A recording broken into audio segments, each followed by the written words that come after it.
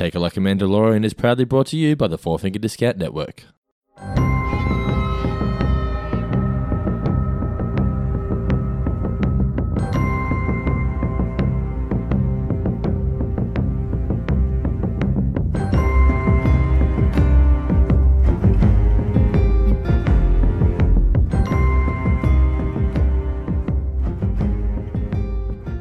Welcome to Take It Like a Mandalorian. Today we are here to review Chapter 5, The Gunslinger. I'm Dando and I'm joined by... Guy Davis. Very nice to be here today, Dando. And if you ever had any doubt that The Mandalorian was in fact a Western in Star Wars clothing, in Beskar armor? What's his armor called? Beskar?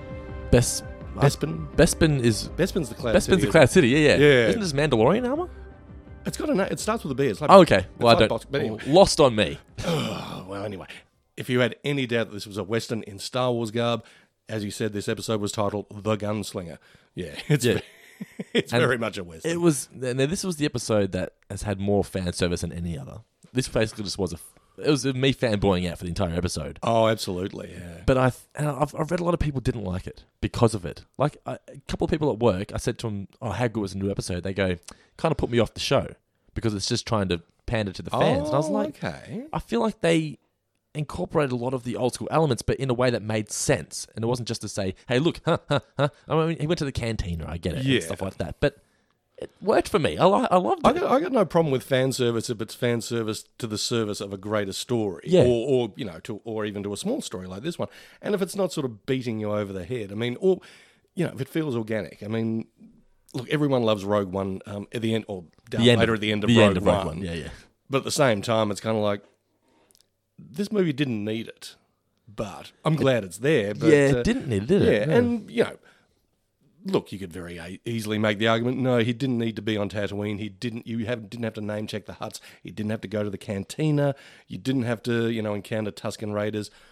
I'm really glad that you did. Yeah. I'm really glad that we did. Yeah, it was cool just being able to go back and seeing what Mos Eisley's like now, after the Empire. Yeah, and I think we're all sort of savvy enough to know when someone's going, it's the Sand People from the first, How fucking cool was that when you turned around and they were really right there? Yeah, and in all honesty, when I wrote down what he said, but it was Tuskens think they're the locals. It's like, oh yeah, I never thought of that before. It's their land. Like, it probably is their planet, and here come all these bounty humans hunters or whatever, everyone else sort of taking up space. It's like, it's probably a Tusken planet, dude. Yeah, I'd never really considered that in 40-something years of Star Wars fandom. Nope. And I just thought, okay, Tusken Raiders are, just an evil threat on this planet. It's like, probably their planet. Yeah. So, we're the invaders. Yeah, but having... The way he communicated to him as well. Yeah. It was just, I love that scene. But having everything from the Dune Sea to dewback lizards. Yep. I don't know. Even the little droids. Yeah, they were... Yeah, it wasn't overbearing. It was just like... Just a little sort of tickle of your memory. Yeah, it's like, remember that? It's good. It was pretty cool having the young bounty hunter sitting in the same chair as Han Solo. Yeah, I was thinking that exactly when you first saw him. The first thing I thought when I saw him was like, is that Zac Efron? I thought that too. Yeah, is that who you've cast? I mean, I like Zac Efron just fine. He's really showing a lot of a lot of ambition, a lot of range. But then you realise it's this other guy. The actor is Jake Cannavale. Son of Bobby Cannavale from The Irishman, which we talked about the other week, Vinyl, and a bunch of other stuff. He's also Rose Byrne's boyfriend, for which I will eternally hate him. I should be Rose Byrne's boyfriend. Why aren't you? Well, actually, it caught me at the right time because I'm actually taking off to Bali tomorrow for 8 days with the lovely Louise. Yeah. So, bad luck, Looking forward to it? You dipped. Am I? I've never been to Bali. This is my first time. Yeah, are you scared? Actually, I'll tell you, my last time my sister was over there, she came back with typhoid. But, I think you mentioned that actually. But she was hand washing elephants, which is apparently a thing you do over there. So don't do that. Not a thing I'll be doing over there. I'll just be drinking cocktails and sitting by the beach for 8 days, man. So sitting by the pool. So I'll be careful. I will be very disappointed if you don't rock up to the next podcast in a Bing Tang and 3 burnt DVDs. You come back with a suitcase full of DVDs and some Bali burn. I almost have a friend who used to go to Bali regularly. I'd give him a list of all the movies I wanted. This is pre-downloading and things like that. You know, he'd always come back with like a suitcase, a plastic bag full of all these little just loose leaves. My friends were like that as well. They'd always come back with like 50 movies that cost them maybe $20. Yeah. It was the best thing ever. All right. But The Mandalorian, which we are watching legally on Disney Plus. We are indeed watching it legally on Disney Plus. When you see like the titles, do you sit there and go, I wonder what this is going to be about? Like, do you try and break down what the title's called, or do you just get stuck into it? I saw the Gunslinger and I thought, I wonder. I immediately thought, is it going to be like some sort of like gun battle? You initially, you would think like showdown, wouldn't you? You would think, like a showdown in the high street or something like that. But and it kind of was at the end. You did have that, but not in ways you expected. No. I mean, I like that it sort of, by the end went for the double cross. Ooh, no, the triple cross. And, it all went very, very organically, as we were saying. But they planted those seeds through the episode of what that device was. Yeah. So... how great was Amy, by the way? She was very good, and also probably the last person I expected to see in a Star Wars series. She was just so motherly, but still strong. Yeah. And I mean, Amy Sedaris is someone that, if you've got taste, you like. I mean, she was in Strangers with Candy, and Unbreakable Kimmy Schmidt, and a whole bunch of other stuff. But it's funny, how they have the storyboard pictures at the end, and they showed that character, and she looked a lot more sort of frail, and a bit sort of Yoda. It's like a human. I guess so. Yeah, like an old lady Yoda. Like those creatures from Luke Skywalker's planet. The old maid creatures. Yes, yeah, a bit like that, but also human. Yeah, and then they've got, but then you got Amy Sedaris who, is not that old and has a bit more sort of vitality in life and spunk and wit about her. And I really like what she brought to the table here. Yeah, I loved that because when Baby Yoda came out, I was like, oh no, she's going to kidnap him. Blah blah blah. No, she took him under her wing and looked after him. Well, that's because everybody loves Yoda. As well they should. I mean. And if we're talking about fan service, they're really steering into how cute Yodito is because now has he always been making little squeaks and coos and he's doing it a lot more now. He's doing it a lot more this episode. But Yodito wasn't really in this episode all that much, but was in it enough to satisfy my needs. Very much. No, he gets up and does a little walk around. He pulls a sleepy face. He goes. Yeah, he has to disobey him. He has to disobey the Mandalorian. He has to coo, and you have to see him walk. Yeah, that's the criteria. That's pretty much it. You give us that, and then we can get on with the rest of the story, which I was very happy about. You realise, okay, we're on Tatooine. Yep. Oh, they're pulling into Mos Eisley, the no greater hive of scum and villainy. That's fantastic. When I heard him say that, 'cause I sort of was paying attention, sort of wasn't. And we said Mos Eisley, I went, wait a minute. Go back 10 seconds. Did he just say Mos fucking Eisley? And just in case you had forgotten that this was a pretty lawless, scummy joint, there's a shit ton of stormtrooper heads on pikes, or helmets on pikes, but they're a bit bloody, so I wouldn't be surprised if the heads were still in the helmets. Mos Eisley, definitely the wrong side of town on Tatooine. I feel like this show is doing so well at the moment. I think it's introducing new characters, every episode, but making you care about them in the space of 20 minutes. Yeah, very much so. I mean, you're still sort of caring about the Mandalorian, even if he's not doing a whole lot. I mean, you're certainly not seeing his face. I think Pedro Pascal is really just doing a lot with his voice. I mean, even just that first thing he says during the space battle where he goes, I can bring you in warm, or I can bring you in cold. And then, Mando blows his spaceships away and says, that's my line. Yeah. He's really just... What an action star. It's fantastic. I mean, it's got that real Clint Eastwood coolness, but with a little bit of underlying warmth as well. Yeah. A good sense of humour. Did you know that Pedro hasn't been the Mandalorian for the whole series? I was just reading about that. I could not believe it. The whole last episode, he wasn't in it. I didn't know that. I didn't know that. Sanctuary, he wasn't there at all for Bryce Dallas Howard. Okay. He obviously did the voice acting, but he didn't act it out at all. No. Well, someone who's actually in the Mandalorian suit is an actor and stunt performer named, I think it's Brendan. Wade. Yep. Wayne, who's the grandson of John Wayne. Really? Yeah. So another Western connection right there. Do you reckon he used that name to get into his gig? I wouldn't be surprised. I mean, if you're related to John Wayne, you're using that, right? I think you use it. There's nothing wrong with using a connection in Hollywood.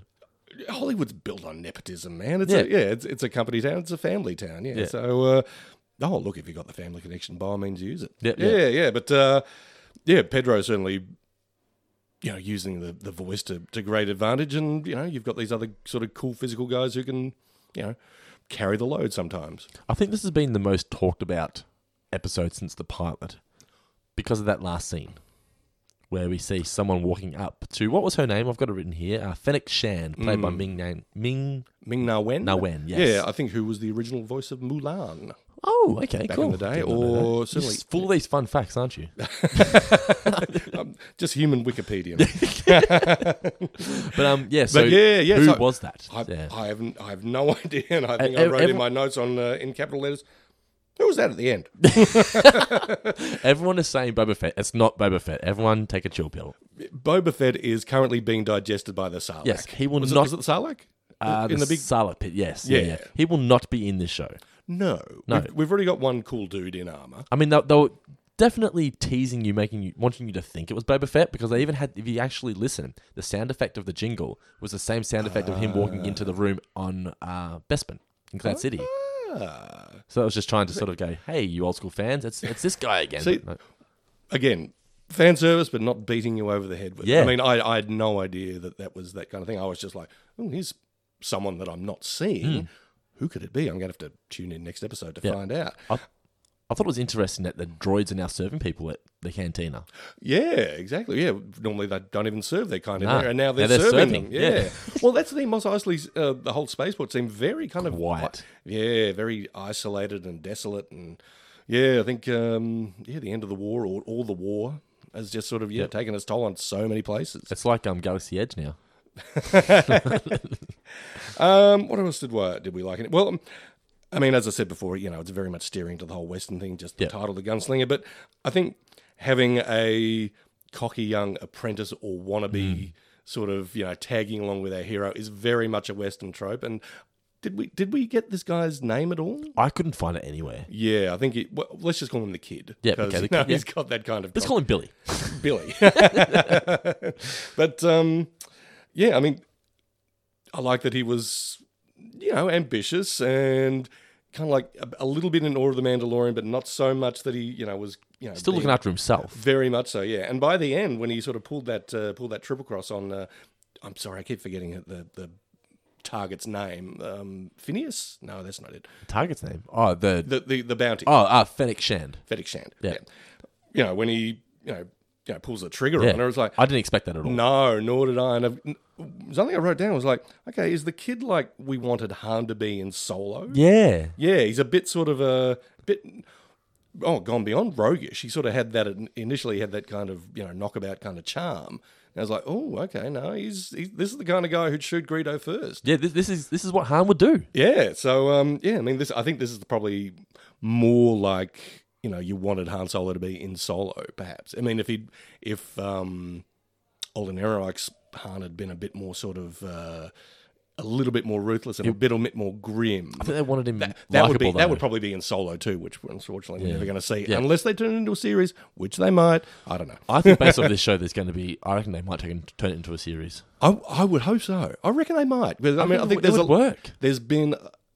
I think there's starting to be a little bit of resurgence for Solo. Yeah. I think there's a little bit more love for it. People are going, but I think people are starting to realise, wait, we're really not going to get a sequel? But we really do want a sequel, though. Yeah. And it's come out on home video, and people are on Disney Plus and things. People are watching it and going, oh, you know what? I didn't like that. What was the last film? Last Jedi. I didn't like that. I didn't go watch Solo as a result. I actually watch Solo now. It's actually pretty good. Yeah. I mean, it's very much like an old school Star Wars story. It's really fun. Yeah. So whether there's whether it gets sort of enough momentum to actually make a movie out of it, more likely if Disney Plus continues to sort of really draw in the viewers, it would probably get a series of its own. Because I mean. Well, let's see. How much does it cost to make The Mandalorian? I think it's like $15 million an episode. An episode? So I've heard. Holy shit. Which is a shit ton of money. Yeah. But, imagine the money. They've made that back in fucking Baby Yoda merch already. No, absolutely. I just love that everyone falls in love with Yodito as well. Yeah. I mean, as you said about Amy Sedaris' character, it's like, yeah. But this is the thing. Talking about, hey, that was really loud in your big old ears, wasn't it? But I feel like the character of Baby Yoda has like united Star Wars fans. It's made Star Wars fans love the series again. Absolutely. I wouldn't say I fell out of love of Star Wars, but I kind of got. Like, it was saturated. There's too much of it. Yeah. And Baby Yoda just reminded me why I like Star Wars. Yeah. Yeah. Oh, 100%. Yeah. I mean, he's just a very, very adorable character. And again, they're playing it just right. I mean, like I said, he's only in this for a little bit. Yep. But, you're very happy when you see him. Yeah. And if there's one way to make you dislike the kid is to have him threatening Baby Yoda. Oh, yeah. Exactly. Yeah. So, that kid had to go. Well, in that last scene, it was a sign of how great the writing was. In that last scene, I know that Baby Yoda's not going to die. But a little part of me is like, but he might. Yeah. So this one was actually not written by Jon Favreau, who's written the first few episodes at least. I think he's had his name on all of the scripts for the episodes leading up to this one. But this one was just Dave Filoni. Maybe that's why it was one more fan service. Do you think? Yeah, maybe because Filoni's kind of a bit of a central part of the whole Star Wars universe, given his sort of connection with the animated series and all that. Yeah. So but I was really happy with that, and it just had some really good visual aspects as well. Just that bit where the two speeder bikes are just speeding across the Tatooine desert. I thought, this is taking me back to the original, and again, I keep sort of going back to this, but not in a way that's beating me over the head. It's just like, no, it's not. Just feels like a continuation. Yeah, it's not reminding me, or it's not obviously reminding me, but it's just sort of, giving me a little nudge in the ribs occasionally. This was fun, wasn't it? Remember that? Yeah, exactly. It was fun. Yeah. So what do you think they're going from here? Oh, look.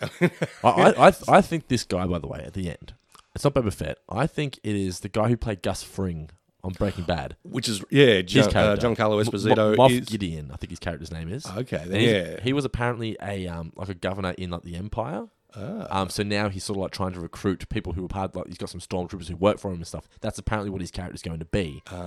You look at a screenshot and he's wearing a cape. I think it's going to be him. Okay, then. That's my theory.